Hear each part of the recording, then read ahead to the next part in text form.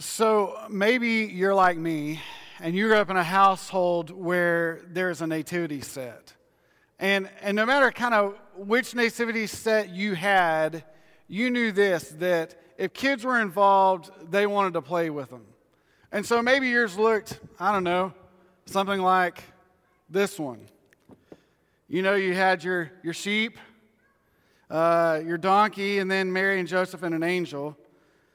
Because over time, something went missing. Right? Because kids are instinctively drawn to a center of attention moment. They're pulled into how do you get to know the center of a story. And so when they find out what the center of the story is, they want to be close to it. And so Jesus tends to go missing.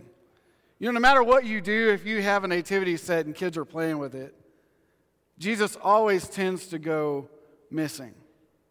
So let's just talk about that for a second. One is this. We know the story. We've heard it all of our lives. Maybe you grew up like I did in church your whole life.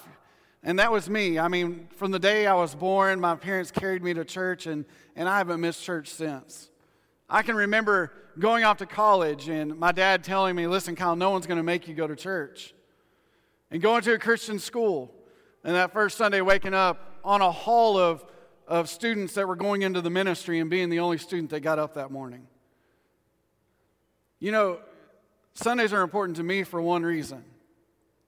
At some point in my life, I found out the central figure of the story.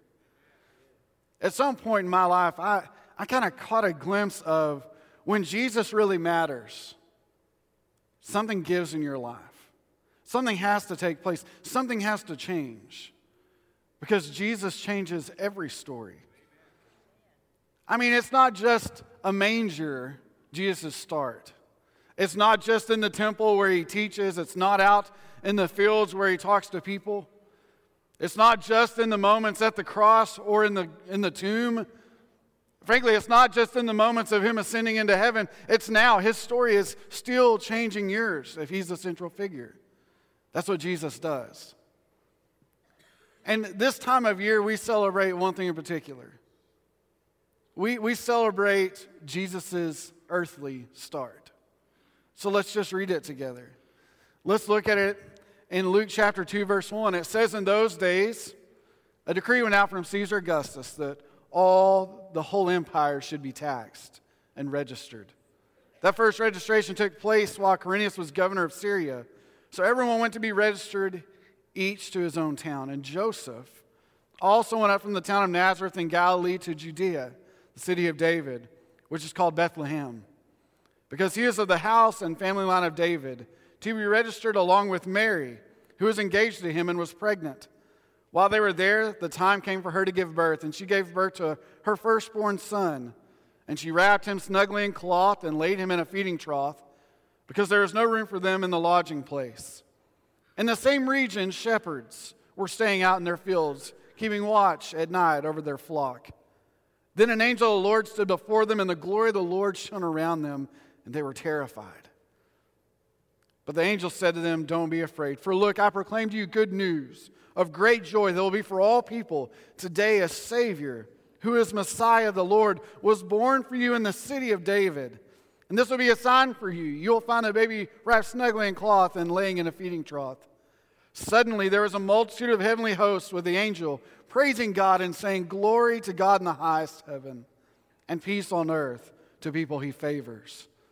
When the angel had left them and returned to heaven, the shepherds said to one another, let's go straight to Bethlehem and see what's happened, which the Lord has made known to us. And they hurried off, and they found Mary and Joseph and the baby who was lying in the feeding trough.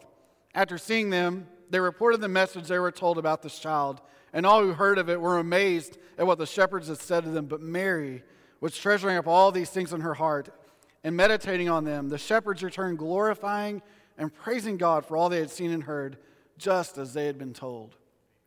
Jesus changed the story. You know, it may not seem significant, especially during their time, but what the angels had to say was meaningful. They first start by saying, don't be terrified. Listen, I've got some news to tell you. And so it just says the words, Jesus is good news. Jesus is good news. We need good news, don't we? Because we live in a day of bad news or fake news or any news but good news.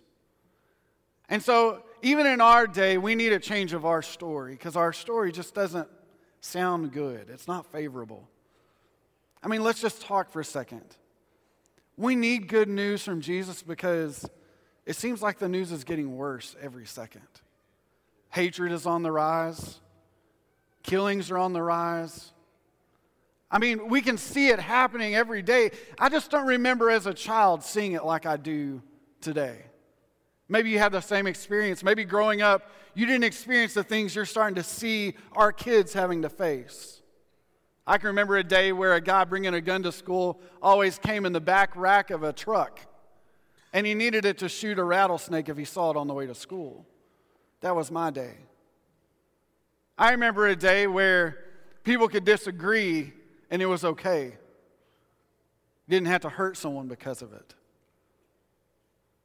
You see, our world is changing and the news is changing, but one central figure changes the whole story. I mean, we can live in the bad news. And frankly, you're going to wake up tomorrow and there's going to be bad news. The next day, bad news. In fact, if you got on your phone right now and clicked on Yahoo or Google and looked up the news, you would find bad news. It's there. It's waiting for you. The funny thing is, during Mary and Joseph's day, they were surrounded by bad news. They were under the rule of a law of people that were not even their own. They were being taxed constantly. Their own priests in the temple were being bought out. They felt oppressed. They felt alone. They felt discouraged. And if you're here with us, you know that Mary's pregnant because God allowed her to get pregnant without even being with Joseph. This is not good news to Mary. She's in the worst possible place at the worst possible time in the worst possible way, and now they're traveling. Any of you women who are pregnant or have been pregnant traveled before in a car? Imagine that by donkey. Woo! That's good news, right? Everything about this story seems bad. Not only do they show up in town with a pregnant Mary, they can't get a room. No one will let them in. The city's so packed and it's so overrun because of this census that they don't even have a room to go to for Mary to have her baby. So the only place they can find is in a feeding trough. I mean, your kids might have been born in a bad hospital. You may not have had the best nurse or the best doctor, but you didn't put them in one of these. So everything about this story is bogus. Bad news. Terrible situation. I mean, all of us, if that was the end of the story, that a woman who is pregnant, not by her husband, is traveling to a town to be counted during the worst possible season, and they're traveling and can't find a room, and she has her baby next to a calf, that's a bad story.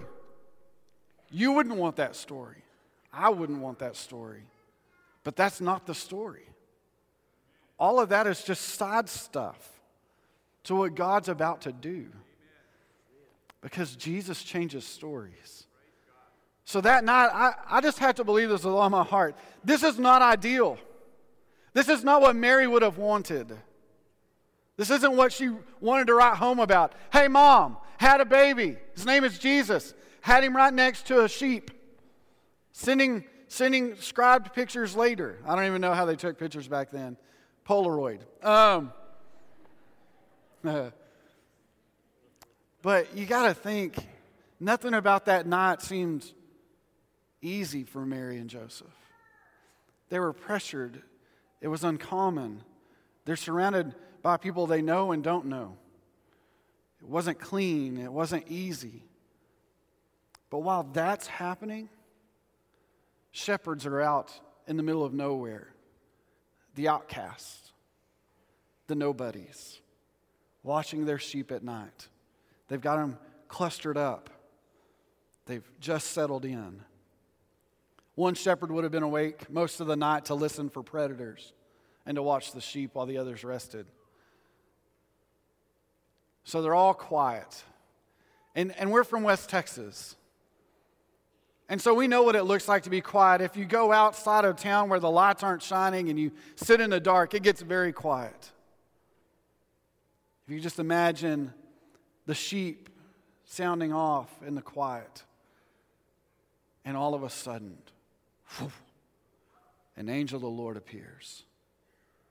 This isn't ordinary. Nothing about this night seems normal. We have no evidence that before this time shepherds had ever seen angels in their context. It wasn't an ordinary thing that you just be out watching sheep and an angel shows up and says, "How's it going? Just want to see if y'all needed anything. Going to Walgreens? Good. Okay, see y'all later." An angel appears and it says that they're absolutely terrified. You can just imagine what their sheep do. And in this moment, they're just at the point of going, "We don't know what to do now. What do I do with my hands?" And the angel goes, "Don't be afraid. Because I have good news for you." Because Jesus is good news. Because these shepherds needed some good news. The outcast, the lonely, the left alone. The same oppression, the same hurts, the same pains that Mary and Joseph felt, these shepherds felt. All these people in Bethlehem are feeling, all in that one night. God is about to change every story He can. Everybody gets to be a part of this new story. And this angel says, "I've got good news." And then he says, "of great joy." That's something these shepherds, Mary and Joseph, the world hadn't seen in a while. Great joy. A reason to celebrate. A reason to, hug someone next to you. High five someone. Be a part of something better. They hadn't heard great joy in a long time. Hadn't seen it exhibited before them. They're oppressed. They're lonely. They're left alone. Good news of great joy is two things in context that the world doesn't get right now. And they're simply waiting for God to do something. And on this night, in a manger, in Bethlehem, of all places, God sent His Son. And it started. Because from then on, good news and great joy could be found at all times. It just took a baby in a manger sent by God to change a story. I just want y'all to know a few things. From the very beginning, God could have sent Jesus any way He wanted. He could have said, "And the Son of Man will come straight out of the Jordan. Fish will assemble and He'll come out like Aquaman." God could have done it any way He wanted, right? So why choose a baby born to a virgin out of the town of Bethlehem? Why did God choose that way and not just like, "And He will come from the Sanhedrin," or "He will come from Rome," or "He will come from wherever"? Why couldn't He just be American, God? Then so many more people would be drawn to Him, and I'll tell you why. Because God loves to take the ordinary and show you that He can make it extraordinary. You may have come today and brought a story with you that you think is ordinary. Absent of news that it's great. Absent of joy. And you need Jesus. Because He can change your story. But that's not just where He leaves it. He didn't just say, "I've got good news. I've got great joy to give you." He says some words that are going to change history forever. He says this, "A Messiah has been born to you." A Messiah and a Savior. Listen to what He says, the angel. "Don't be afraid," verse 10. "For look, I proclaim great news to you of great joy that'll be for all people." That's you and I. Praise God for that sentence. Today, a Savior who is the Messiah, the Lord, has been born for you in the city of David, and this will be a sign for you. You ready for this, shepherds? Here's the sign for you. Take your sheep where they go, and you will find Him. He'll be wrapped tightly in cloth and laying down in the place where you feed your sheep. Can you imagine that for a second? So here's the shepherds. It's quiet. And boom, here's an angel. And he's telling them all this, and he says, "And this is where you'll find Him." And you got to imagine in their hearts they're going, in the temple, in Rome, in Jerusalem. You name it, we'll follow it. Where is He at? He's in Bethlehem. That's a dirty town, Lord. Like, not a lot of good things come from Bethlehem. We're from Bethlehem. That's, really? Okay, and where in Bethlehem? Did he say where we feed our sheep? So you're telling me Savior of the world is in Bethlehem right now as a baby laying in a manger? Kind of have to wonder in this moment how we would have received this news. How we would have taken it in. Because we hear later in Scripture that people really don't care for people from this region. Just not highly thought of. But it all comes down to a story changer. So before the angel lets them go, he says, oh, by the way, bring on the praise team. And they all kick in.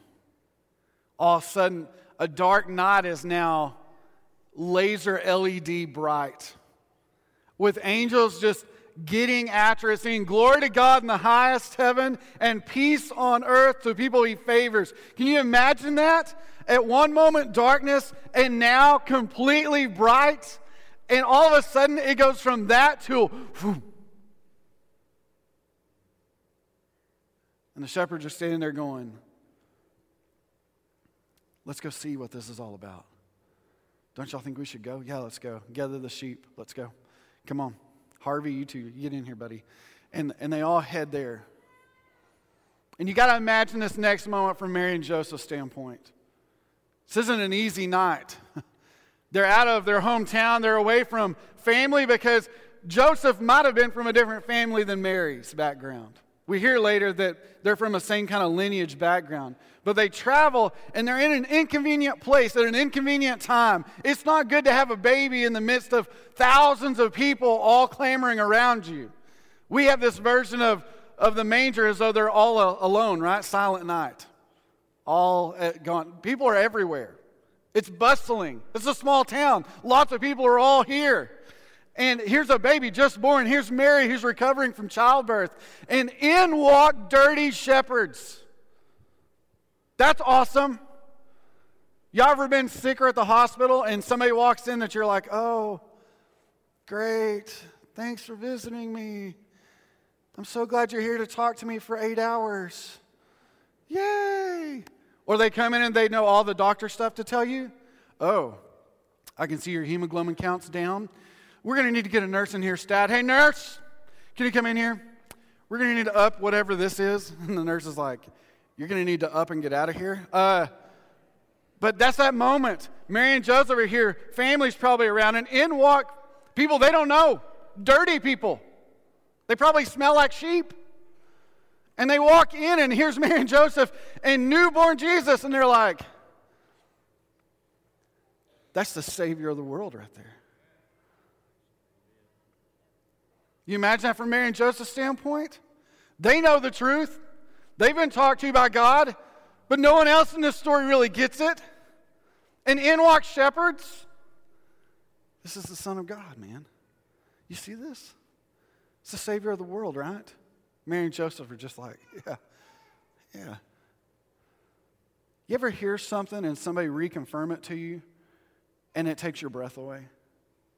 Just that little reaffirmation of something you know, and you go, yeah, you're right. It wasn't ideal. And it might have been ordinary. But it was far, far from that, beyond that night.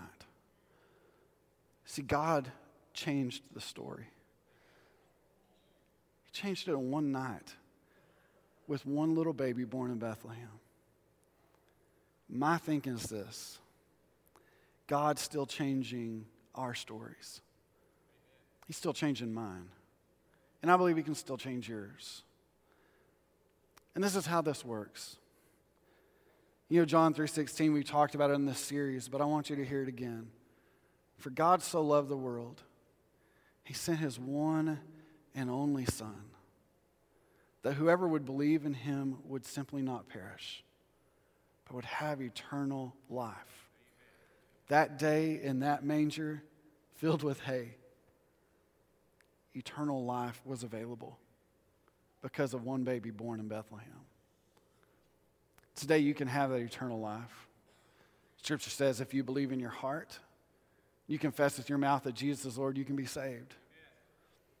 So today, maybe it's your day to invite Jesus to change your life, to change your story. My prayer for you today is this, that you wouldn't just come to church today and say, marked off my list, but you would say, Lord, leave a mark in my story. Let Jesus change my life forever. Because I believe this. Every Christmas we can do the same thing. We can go back to the manger. We can see all the players in it. But if we leave out Jesus, it means nothing. It's just a manger in a town. But when Jesus is a part of the story, He changes everything. So my prayer for you today is this. May Jesus change your story. Let me pray for you. Father in heaven, my prayer is this. God, that the story and life of Jesus, God, will change our lives forever. Lord, that you would speak over us and through us.